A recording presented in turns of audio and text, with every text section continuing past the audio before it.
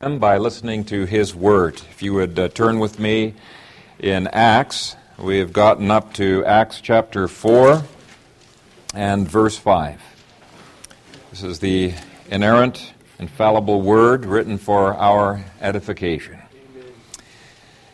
And it came to pass on the next day that their rulers, elders, and scribes, as well as Annas the high priest, Caiaphas, John and Alexander, and as many as were of the family of the high priest, were gathered together at Jerusalem.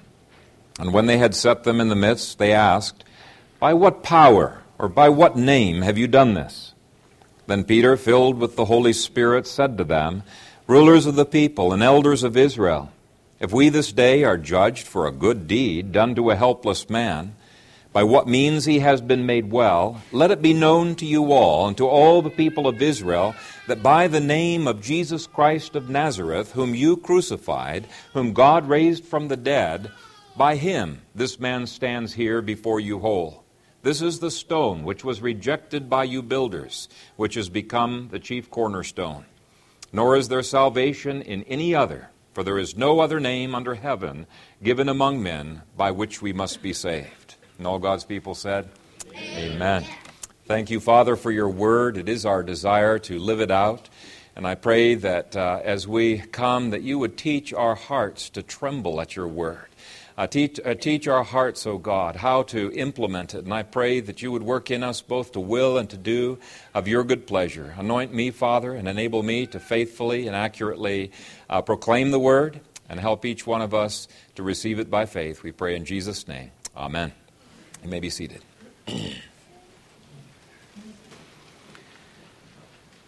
Brother Zhao is a church leader that I met in China, and he came to Christ back in 1989 when there was a street preacher who was just preaching out in the open market to the crowds, and he was kind of chuckling and jokingly saying that he missed the good old days when nobody took any precautions and almost every Christian was in jail.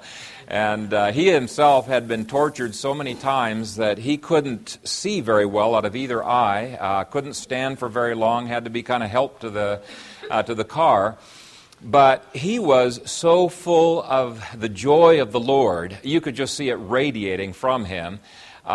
He still is as bold as ever. Back in the good old days, he said he felt guilty when he wasn't in jail with the rest of his congregation.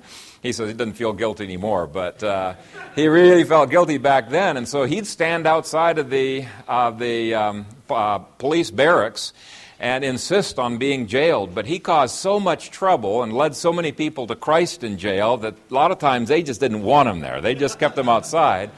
So he stood outside the jail door and he would preach to the police officers going out and the police officers coming in, and they didn't know what to do with this guy. He really was a kind of a feisty guy. There was another pastor by the name of Brother Lee, and he said that at one point the son of one of the police officers started singing the Christian songs along with all of these Christians in jail, much to the consternation of that police officer. And eventually the police chief himself became a Christian. And the way that happened is his daughter was dying of leukemia. And he had heard that some of these Christians had had healings as they prayed to their God. And so he asked Brother Lee, begged him actually, if he would come and pray for his daughter. And the Lord just miraculously healed his daughter right there on the spot. And his whole family came to the Lord for that. And we see the same kind of odd mixes of things happening here in the book of Acts. You see fierce persecution of the Christians, and yet in Acts chapter 6, verse 7, it says, "A great many of the priests were obedient to the faith." Remember, most of those priests were Sadducean in their alignments, and so the very Sadducean persecutors of this chapter are later on becoming Christians. And then we find some Pharisees and we find some other leaders becoming believers. And so every level of society was being impacted by the gospel. Last week we looked at verses 1 through 4. And today we're going to begin at verses 5 through 6. "And it came to pass on the next day that their rulers, elders, and scribes, as well as Annas the high priest, Caiaphas, John, and Alexander, and as many as were of the family of the high priest were gathered together at Jerusalem. So it appears that this is the convening of the entire Sanhedrin, which was the Supreme Court of Israel. And just in case we don't get the point, Luke makes note that he calls them the rulers of the people and elders of Israel. And then in verse 15, he explicitly calls them the Sanhedrin. That's the Greek for council, Sunedrion there. And so this is a remarkable gathering. You just didn't get the Supreme Court to gather on a moment's notice very frequently. And for these people to be taking original jurisdiction on such short notice shows to me they considered this very, very dangerous stuff. This had to be dealt with, and it was dangerous to them for two reasons. First of all, the high numbers of people who were becoming Christians in these weeks after Pentecost. Take a look at verse 4.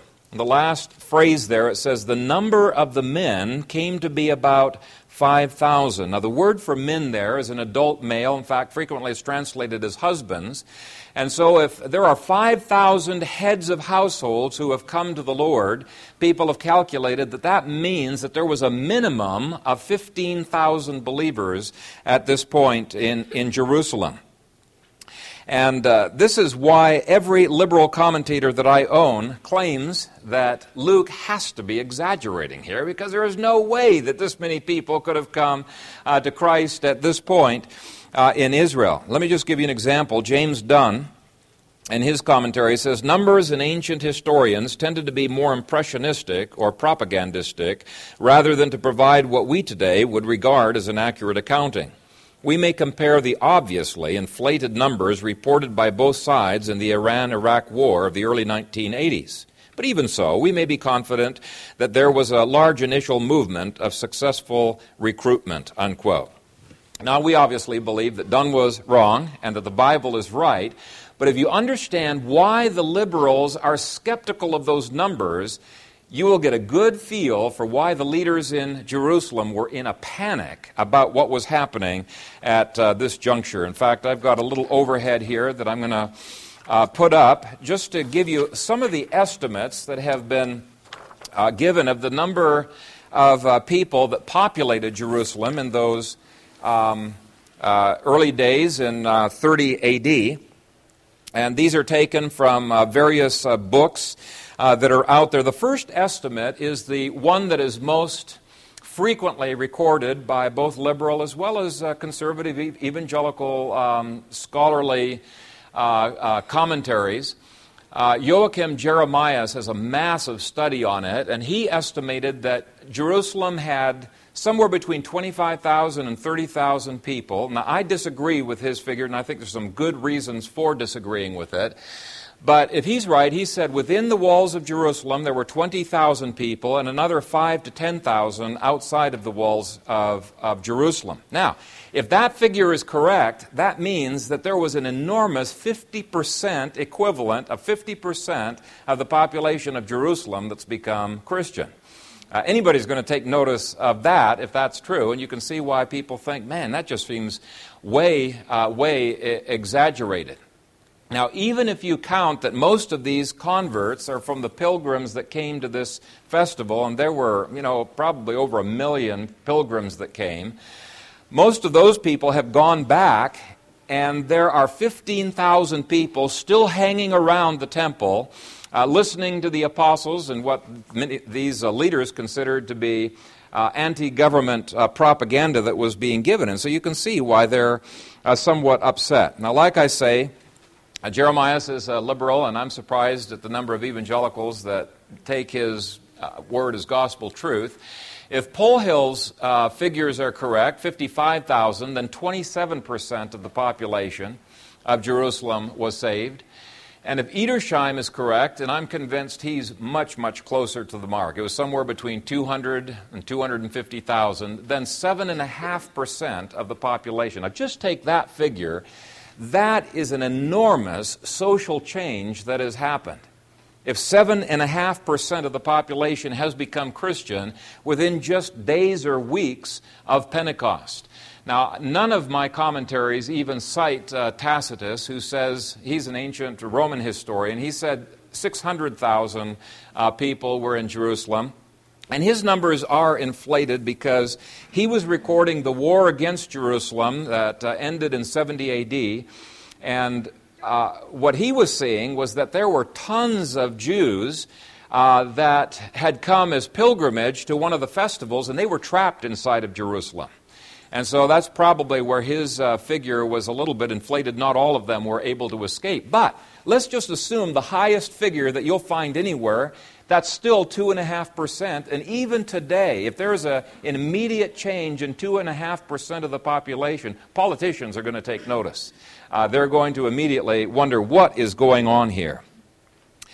And so the first reason that these leaders are very concerned is there is an unprecedented social change that has come at hand. Most of my evangelical commentaries would say it's equivalent to 27% of Jerusalem's population. I hold that it's about 7.5%, but either way, it is a major shift. The second reason that these leaders think that they have to act quickly is that they have just been publicly accused of being murderers of Jesus, and that God has honored whom they have dishonored, that he's sitting at the right hand of God. Now, them's fighting words. And I want to describe what this group of people is like a little bit, just to give you a little bit of a feel for why it is that they are so intensely opposed to the Christian faith at this juncture, and become even more opposed as they go along. The first person mentioned there, Annas, was high priest from 6 A.D. until 15 A.D. Now, the position of high priest in the Bible was for life. But Rome deposed him at that time, and they appointed another high priest in his place. But it didn't matter who was on the throne. Annas was the de facto ruler who ruled from behind the scenes, and Rome tended to give out that position to the people who gave the highest bribe to them. And because Annas was one of the wealthiest people in the country, he was able to keep his family in those positions of the high priest for the entire period of his lifetime. He had 5 of his sons, 1 grandson, and 1 son-in-law, that's Caiaphas, who were in the positions of high priest. And Annas was behind all of them, and he amassed a fortune through his position. I'll just give you one example, and this was one that was the most repulsive to the common people. It used to be, prior to Annas, that they had a free market for the pilgrims who would come in for the festivals, in exchanging money and also in providing sacrifices that were fit for the temple. You could find one on the Mount of Olives, for example, and there were other places where you could get them. Well, he got the leaders of Jerusalem to say, we got to really be careful about these sacrifices, and they ruled out all of the other markets, and they had one exclusive market that he happened to own and was conveniently located in the court of the Gentiles. And he was able to charge top dollar whatever he wanted to charge for those sacrifices, and there wasn't much of anything that people could do about that. And these bazaars of Annas, as they were called, were driven out of the temple twice by the Lord Jesus, much to the glee of the crowds and much to the enragement of this family. Caiaphas was high priest when Peter preached, even though Annas retained that title. And people thought, hey, the Bible says it's for life, and so he's for life. But in the New Testament, you'll see that they speak of the high priests, plural. And so there are a number of different high priests, whoever happened to in the past have been brought in by Rome. So Caiaphas reigned from 18 to 36 A.D., and then John and Alexander, the next names, were the high priests that followed. Now, if you bucked them, you weren't just bucking them, you were bucking Rome, because Rome had placed them in that position, and the people, the common people, absolutely hated this Sadducean nepotism. It wouldn't have taken much to cause an insurrection. In fact, in the Gospels, last week we read some passages where they're scared to death that there's going to be a revolution of the people rising up against them. And so in John 11, John 18, it says that Annas and his son-in-law Caiaphas were instrumental in trying to get the crucifixion of Jesus because they considered him to be a real threat. So you've got the huge growth of the church. You've got an accusation that these Jewish rulers are guilty of murder. You got Annas' powerful family. They got a lot at stake, a lot they could lose, a lot that is hated. And then fourthly, it's unnerving to think that they have just gotten rid of Jesus only to find that an invisible Jesus has popped up and people are preaching in His name and are healing in His name. And they're wondering, we need to deal with this quick or we're going to be in deep trouble. It's no wonder they're trying to stamp it out, because this is as direct of a confrontation of that whole system as you could possibly get. Now, I should point out again, Peter was not a revolutionary. He was not trying to overthrow the government, but his ideas were revolutionary, and it scared these people to death. This is one of the reasons why the Chinese government is persecuting Christians in China. They perceive them as being a threat to their position of nepotism. Okay, verse 7. And when they had set them in the midst, they asked, by what power or by what name have you done this? Now, the word "this" refers to the miracle. If you look at verse 14, you'll see that the lame man is standing right there in the midst. They're probably pointing at him. And you get the impression that these people can't quite bring themselves to use the word healing, to even admit. So they just say, "this," that's standing over there. And in effect, what they are saying, it's dealing with an authority issue. The evidence is damning, but rather than dealing with the evidence, they try to bring up a different question, and it's the question of authority. By what power or by what name have you done this? Now, in modern lingo, it would be something like this. Who gave you the right, who gave you the authority to be doing healings in our temple? I don't recall my giving any authority. I'd like the name of the person who authorized you to do this. Now, they may have, in fact, been concerned that maybe somebody like Nicodemus, one of these softies out there, maybe had given permission. But this was designed to try to intimidate these apostles into silence.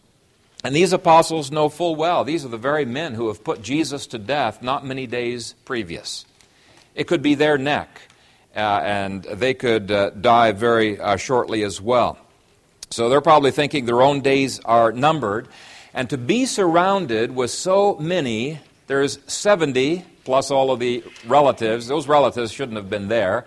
But 70 of the people in the Sanhedrin and in all of this high priestly family. To be surrounded with these angry, powerful, irritated people, I think would have intimidated most Christians into silence and saying, well, I'm sorry, we won't do this again, But these people are quite surprised. They're shocked to see that they're dealing with a boldness that they had not anticipated. Verse 8, then Peter, filled with the Holy Spirit. It was the Holy Spirit who gave to Peter this incredible boldness to speak to this crowd here. It was the Holy Spirit who gave him an energy in his words that stopped the mouths of the Sanhedrin, of his adversaries. And so I want to spend a little bit of time analyzing what does it mean to be filled with the Spirit, because I think this is an essential ingredient to having a powerful Christianity today as well.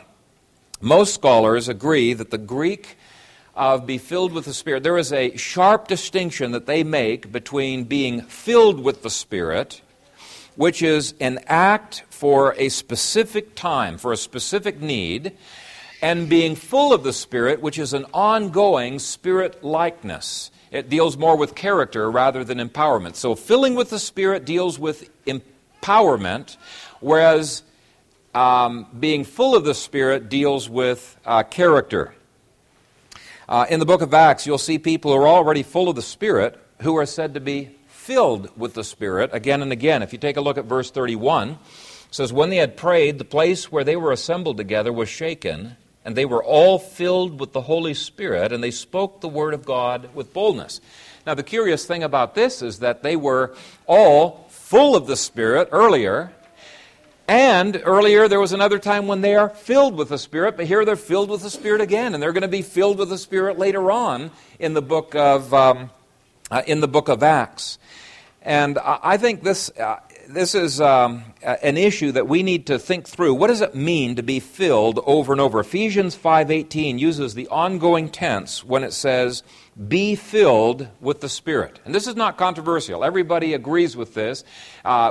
The way you take that is keep on getting filled with the Spirit. That's the command in Ephesians 5:18. This is really the pattern that was set in the Old Testament already, even though there wasn't the same extent of the outpouring of the Spirit in the Old as there was in the New. The leaders of God were frequently said to be full of the Spirit, and yet when there came a need or an emergency came up, what happened? The Spirit of God, either it says it came upon them, and you can see that many times with Samson. The need came up, the Spirit came upon them, and he worked.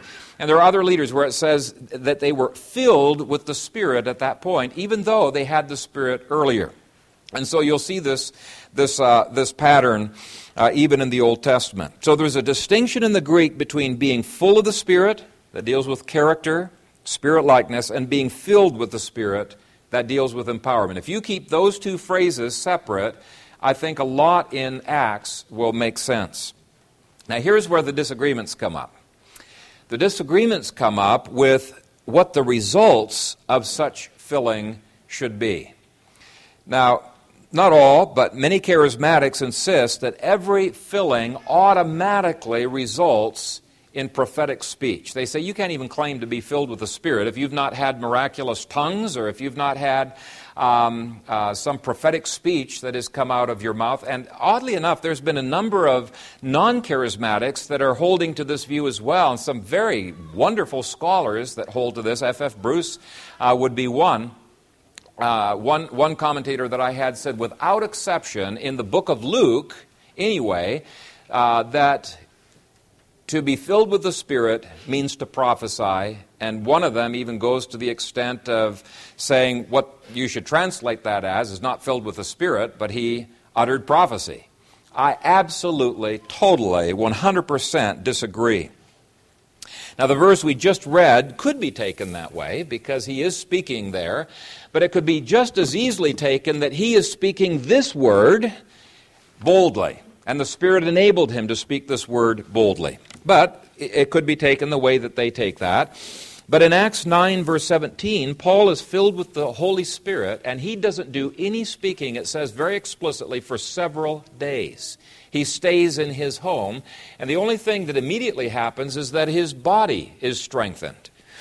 Only after he has been strengthened for several days does the next verse say, immediately he preached the Christ in the synagogues, that he is the Son of God, and he argues with them powerfully from the Scriptures, but even that, there is no mention whatsoever of the prophetic. And so, Acts 2:4 is prophetic. Chapter 4, verse 8 may possibly be, though it doesn't have to be. Chapter 13, verse 9, definitely so. Though 3 of the times that this phrase is used in the book of Acts, it could refer to prophetic speech that comes out, but that's hardly a mandate for saying that Luke always uses that. In fact, elsewhere in the New Testament, you find that there are clear times where you're said to be filled with the Spirit, and it applies to things, ordinary things like worship and submitting to one another. And they will say, yeah, but that's Paul. We're talking about Luke here, and Luke's usage is always this way, and we're going to be seeing that's actually not the case. But I think it's an error, and I so frequently see this, sometimes even in Reform circles, to speak of Lucan theology versus Pauline theology as if they are saying different things and using terminology different things. The same Spirit who inspired Paul inspired Luke and inspired the Old Testament as well. And in the Old Testament, 3 of the 5 times that the identical same Greek phrase is used in the Greek translation of the Old Testament, it's used of the people who were going to build the temple, and it says they were filled with the Holy Spirit so that they could work in their artisanship. All of the skilled craftsmanship that they did. Now, it was above and beyond what ordinarily that they would be able to do because they needed wisdom to do it with the intricacies of the temple. One of the times it refers to God filling Joshua for the task of leading Israel and giving him wisdom through that filling. That's Deuteronomy 34, verse 9. Only one passage in the Old Testament and that's in the Greek translation, could relate to prophecy, and that one doesn't even use that phrase in the Hebrew. In the Greek it does. But in Micah 3:8, it says, "But truly I am full of power by the Spirit of the Lord, and of justice and might, to declare to Jacob his transgression and to Israel his sin." So I think it's better to stick to what is clear, and that is that Christians always need the empowerment of the Holy Spirit, period. And the way they receive that is by the infilling of the Spirit. And I think it's just as clear that the New Testament is not just New Testament prophets that needed this infilling. Everybody does. Ephesians 5:18 it gives that command to everybody. And so it does not matter what the task may be. You can call out to God and say, "Father, fill me with your Holy Spirit this day for the task that you have given me to do that in my own strength I know I will not be able to do adequately." Now, it may be that you're a parent and you need wisdom from on high to be able to cut through the tangled web that your kids have got themselves into. And how many times has the filling of the Holy Spirit enabled my wife Kathy and myself to cut through those kinds of issues in counseling or with counseling other people? There's been many a time where that has been the case. Or it may be a situation where we need the strengthening of our bodies like Paul needed it in Acts chapter 9.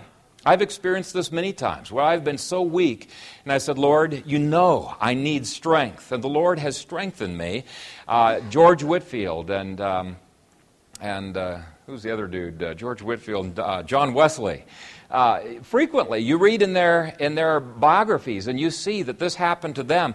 Sometimes George Whitefield was so weak, people had to literally lift him up onto the horse. He couldn't get up by himself, and he had a hard time staying up there. But when he went to preach, he said, "Lord, fill me with your Spirit," and he could feel the energizing of the Spirit carrying him through so that he could do his task with a real power.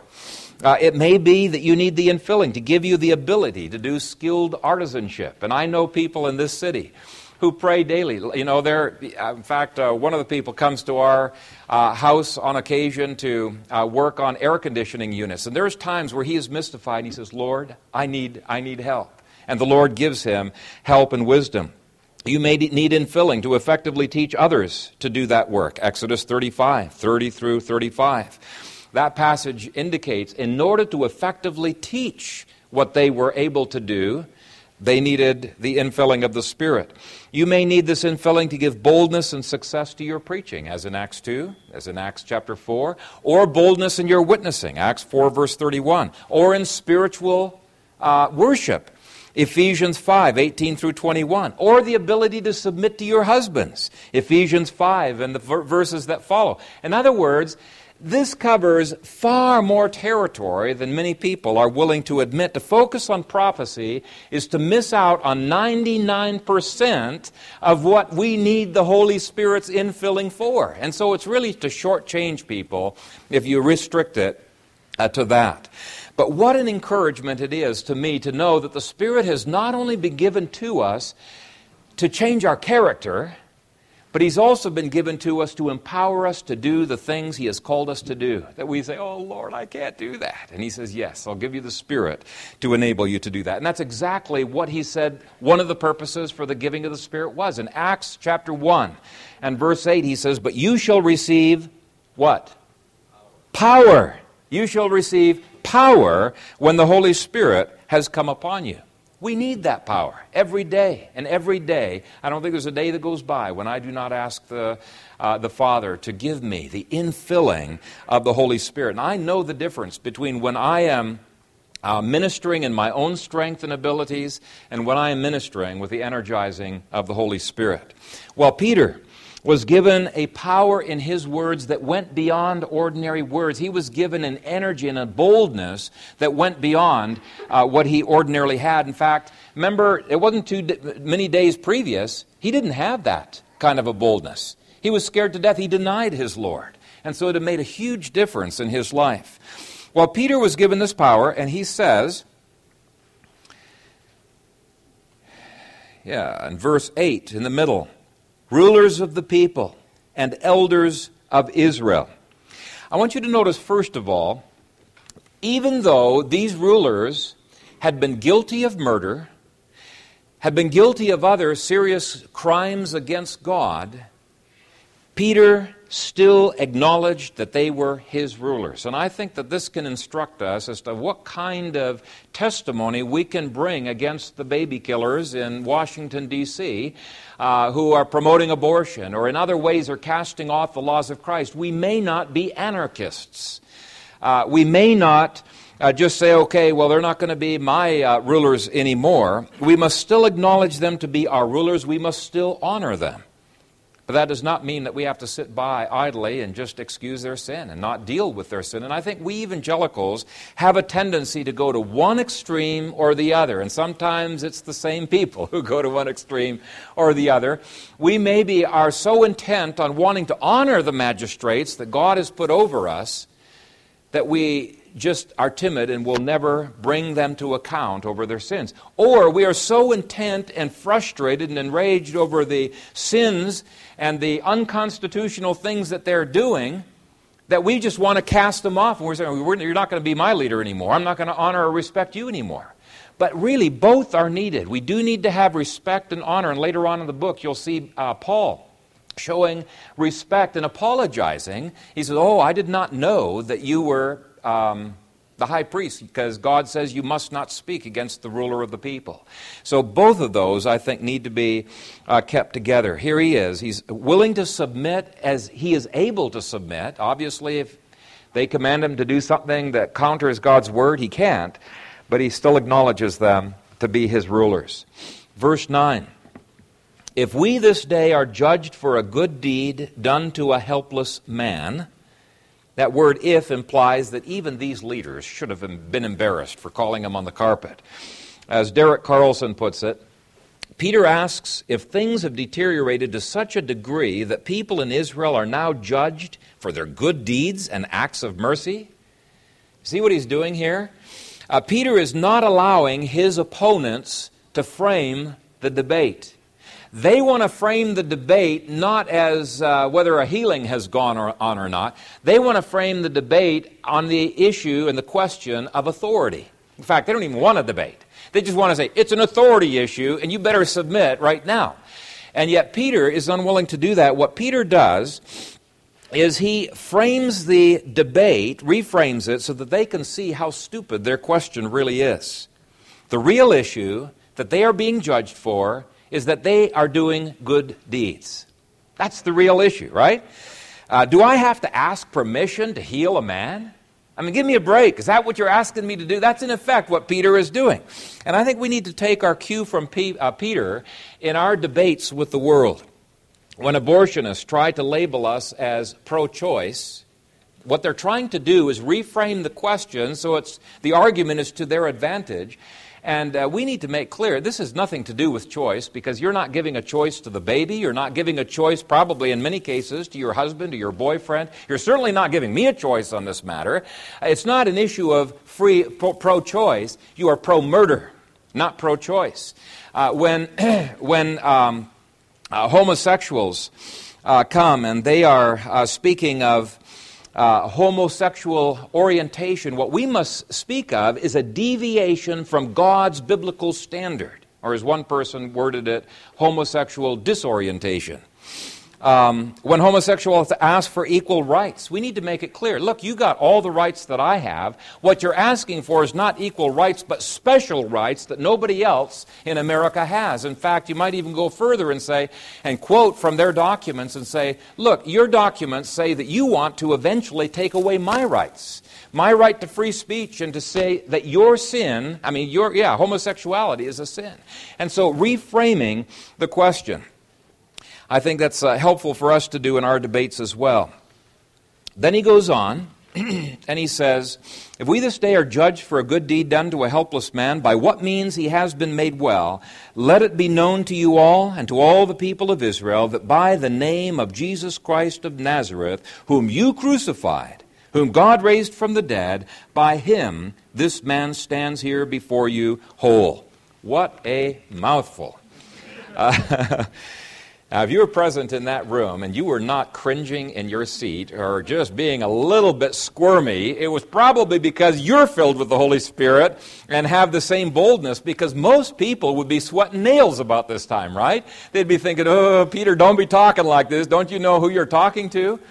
And yet, you know what? As I've read Fox's Book of Martyrs, I have seen the same thing happening down through history. Timid little girls who would have thought that they would be scared to death, standing boldly, testifying to Christ before the people who are going to be throwing them to the lions. I've seen it in China. I've seen it even in the courts here when pro-life people have sometimes been thrown into jail. And they have been surprised at themselves. What that is it's the filling of the Holy Spirit, giving them a boldness they would not otherwise have had. It's a wonderful gift from God. But Peter knows that there can be no conciliation. This is not an issue that can be compromised on. He can't work out a backroom deal with these guys and say, okay, look, guys, I know this is upsetting to you, so what we're going to do is we're going to preach in other countries, or we're going to preach in Galilee, but we won't preach in Judea. Peter is not willing to do that because God has called him to preach in Jerusalem. And so there is no backroom deal that he can work out. He calls for full freedom of speech, and nothing less is going to be acceptable to him. Nor is he willing to limit who he's going to speak to, because he says, let it be known to you all, and to all the people of Israel. And so the Sanhedrin is laying down the terms. Peter is laying down the terms. Nor is Peter willing to do his ministry without mentioning the name of Jesus, as so many people today are. In verse 17, the rulers said, let us severely threaten them that from now on they speak to no man in this name. But already Peter has determined he's going to do everything in the name of Jesus. And he doesn't soften the punch by politely forgetting about the fact that these guys have murdered Jesus. No, he says that by the name of Jesus Christ of Nazareth, whom you crucified, whom God raised from the dead, by him this man stands here before you whole. The Sanhedrin was hoping to charge Peter. Peter has turned it around, and he is charging them of murder. He is charging them of treason against God, of rejecting their Messiah, with resisting the one whom God has honored. This is the kind of Holy Ghost boldness that God can give when people are in emergency situations. And Peter no doubt wondered if he would die just as Jesus did, but we must not allow what other people might think about us or say to us or do to us to keep us from speaking the truth when God has called us to speak the truth. As Derek Carlson said, it is utter foolishness to deny the source of life in an attempt to hold on to our earthly life.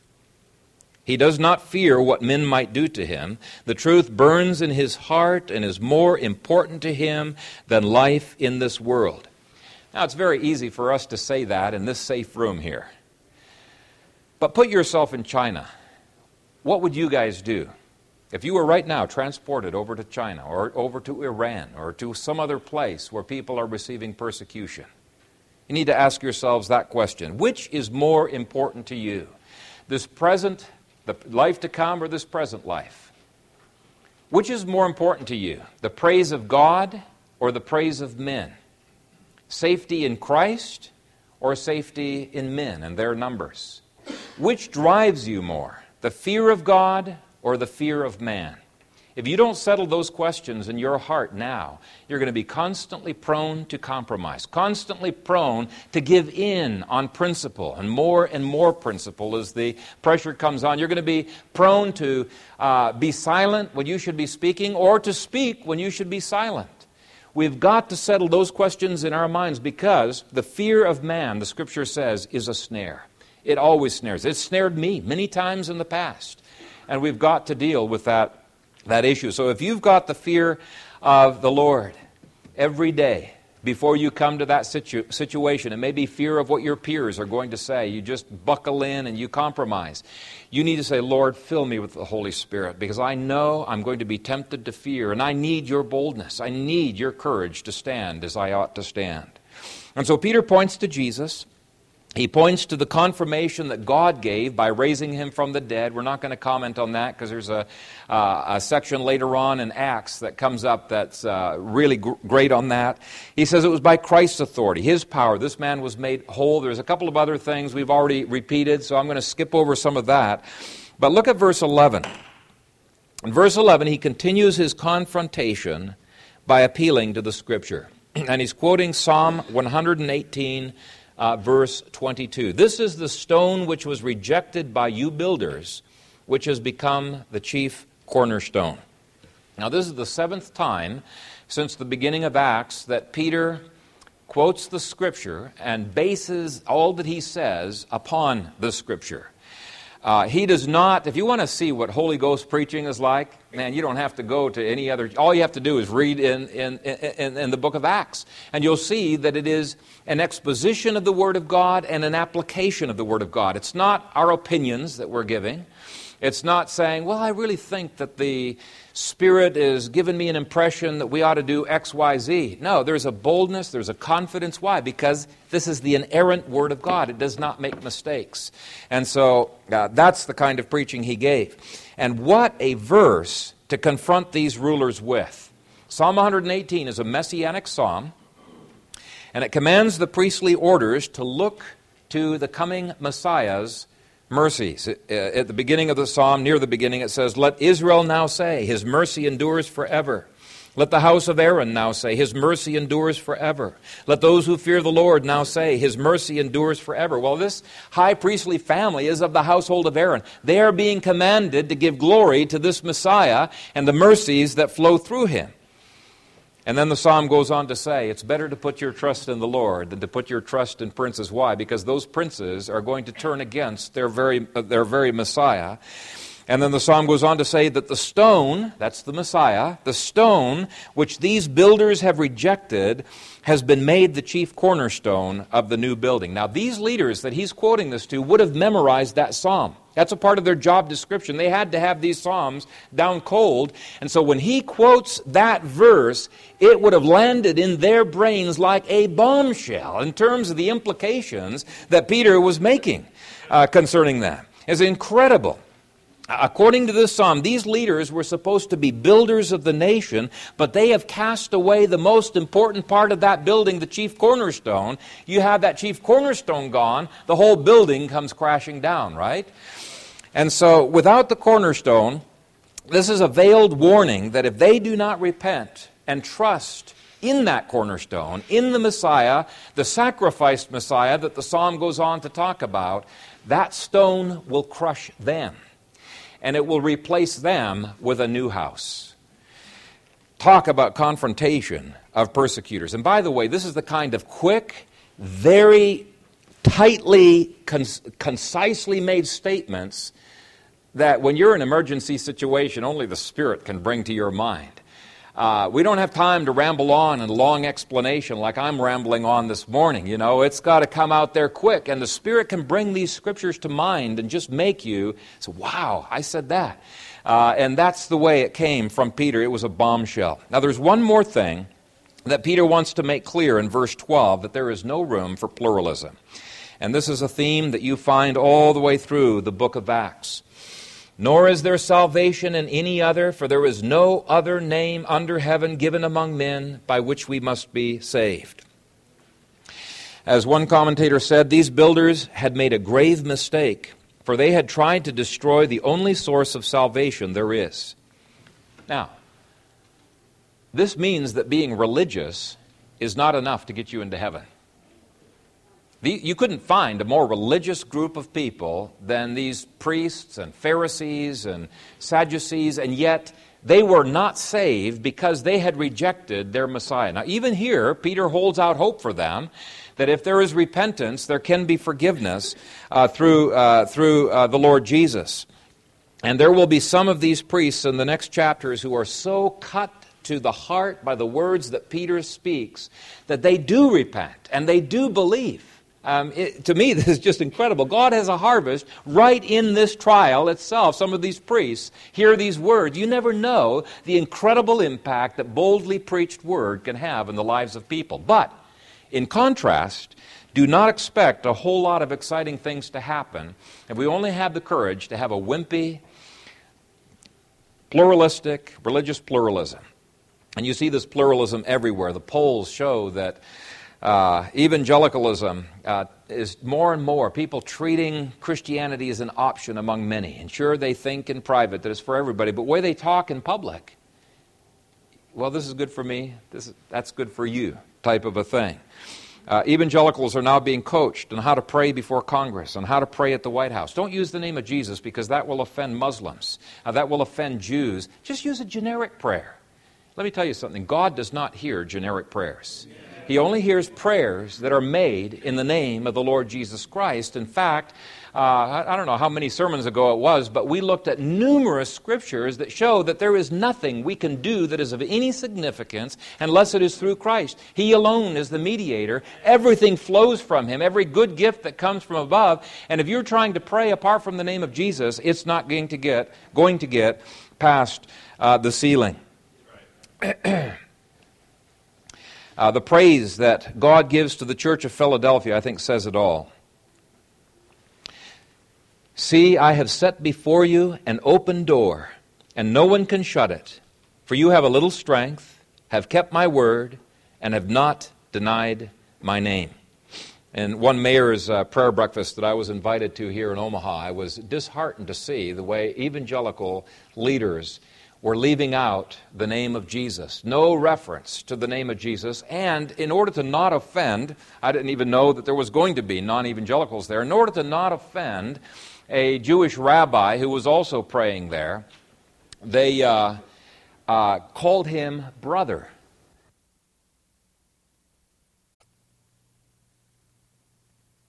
Upset. And was asking God's forgiveness for the cowardliness of the church to name the name of Christ, and praying a postmillennial prayer that Christ would have dominion and would take every square inch of planet Earth, that there would be no room for any other religion. Well, what evangelicals are good at doing today is saying right things without denying their opposites. They want to say we value marriage without saying we abhor homosexuality. They want to say we value life from conception without saying we are opposed to abortion in any circumstances, including rape and incest, including any kind of, preventing fertilization, birth control that casts off a fertilized egg. Say, oh, don't talk like that. You're going to offend even evangelicals if you start talking like that. But people are not willing to say what they don't believe. Christians were all thrilled when the mayor's office came out with a carefully crafted document on strengthening marriage. Now, this was, by the way, a pastor's coalition of people that was working with the mayor. And people were saying, wow, this is so cool. And granted, there was some good things that were said in that document because they were saying there's a crisis here. Marriages and families falling apart. But I was really troubled, not so much by what it said, but by what was being left out and by what it was unwilling to address, the issues that really needed to be addressed if we're going to save marriages. And so I asked one of these evangelicals who was involved in the crafting of this document, I says, how come it's so ambiguous, and how come it's not addressing this and the other thing? And he said, well, out of deference to the mayor, we've been trying very hard to avoid anything that would offend homosexuals. And I thought, how sad. And so I reread the thing, and I said, well, sure enough, it's a good-sounding document, but if you believed in homosexual marriage, you wouldn't be offended by this thing. It was a say-nothing document. It was a worthless document. Most people missed it that read that and were signing on to this document. You'll be happy to know that Pastor Glenn caught it immediately, wrote a scathing letter to the people who were responsible for crafting this, typical of Glenn, and I confronted them as well. But people are afraid of this kind of antithesis. Years ago, Francis Schaeffer was warning the evangelical church that they were going to lose the battle unless they started maintaining antithesis. Now, you're probably tired of me preaching on this, but you know why I keep bringing up antithesis? It's because some of you are fearful. You're fearful of antithesis with your peers, your Christian peers. We've got to have antithesis. Let me define it. Antithesis is making a clear distinction between A and non-A, between truth and error. He pointed out that if you are not fully defending the truth, if you only state the truth, you must also say what is not the truth, deny the opposite. Let me quote from Francis Schaeffer. At one point he said, "To the extent that anyone gives up the mentality of antithesis, he has moved over to the other side, even if he still tries to defend orthodoxy or evangelicalism." Well, let me repeat that, because I think that's just an incredible statement. Francis Schaeffer said, "To the extent that anyone gives up the mentality of antithesis, he has moved over to the other side, even if he still tries to defend orthodoxy or evangelicalism." And that is where we are at today. The evangelical church, for the most part, has joined the other side of relativism, not because they're not willing to affirm the truth, they are, but they're totally unwilling to say, not only is this A, but we're denying non-A. We're not willing to say that A cannot be both A and non-A at the same time, which is what liberals are constantly trying to say. If we are to have a reformation in our own day, we desperately need leaders with the boldness of Peter. This is why I love the Coalition on Revival. I think they're doing a great work. The documents that they are pulling together with the 70-plus leaders, I think are some incredible documents calling the church back to repentance, not just in areas of theology, but in areas of practice, in business, in medicine, in education, in so many different areas. And they are putting together thousands of affirmations and denials. And I love the denials because those denials keep liberals from being able to sign those documents. You'd be surprised the documents liberals are willing to sign. You say, you don't believe that. But they're willing to affirm. But the moment you put denials in, there's no wiggle room. They can't do it. Those denials keep cowardly evangelicals from pretending to be reformers. But above all, it makes it very clear what we believe and what we do not believe. We affirm this and we deny the opposite. And I think such clear thinking is desperately needed. So be in prayer for the Coalition on Revival. Be in prayer that these documents would have a wide hearing. They've already been formulated and gone through for quite a number of years here in the States and in South America. They're going to other countries as well. But if the church could lay hold of these documents, I think it could make a huge difference. Pray that God would raise up John Calvin's, Martin Luther's, John Knox's, with a boldness, a Holy Spirit-given boldness to confront idols and to confront the cowardly compromisers that are in the church, as well as in other forms of government. Nothing less than this will save the church from utter irrelevance and defeat. May we be a church that is filled with the Spirit, that's bold in holding to antithesis, and is willing to lovingly, yes, lovingly, confront the confronters on their own turf. Amen. Father God, we thank you for your word. What a blessing it is to have the word, to give us antithesis, to shine the light on our way so that we're not stumbling along. Father, forgive the Church of Jesus Christ for trying to accommodate everyone. They have made everything gray. Father, help us to see in terms of black and white, right and wrong. And Father, I pray that this would bleed over into society and bring reformation to our whole culture. Father, we desperately need the work of reformation today, and I pray that you would stir up the hearts of leaders all over our nation, people who would have the boldness of John Calvin, people with the boldness of Knox to tear down idols and to not compromise in any way. Father, we desire that your name would be lifted up. And so we come to you and we desire the glory of Christ, his kingdom to be expanded. And so we pray these things in the strong name of Jesus Christ, our only Savior. Amen. Let's respond to God's word by singing a hymn that was written in the time of the Reformation. And it's a hymn that I think as you read the stanzas, you're going to see, wow. Even though this world is filled with devils, all of these other things that come against us, we can still stand bold because of what Christ has purchased for us, filled with the Holy Spirit. Let's stand as we sing.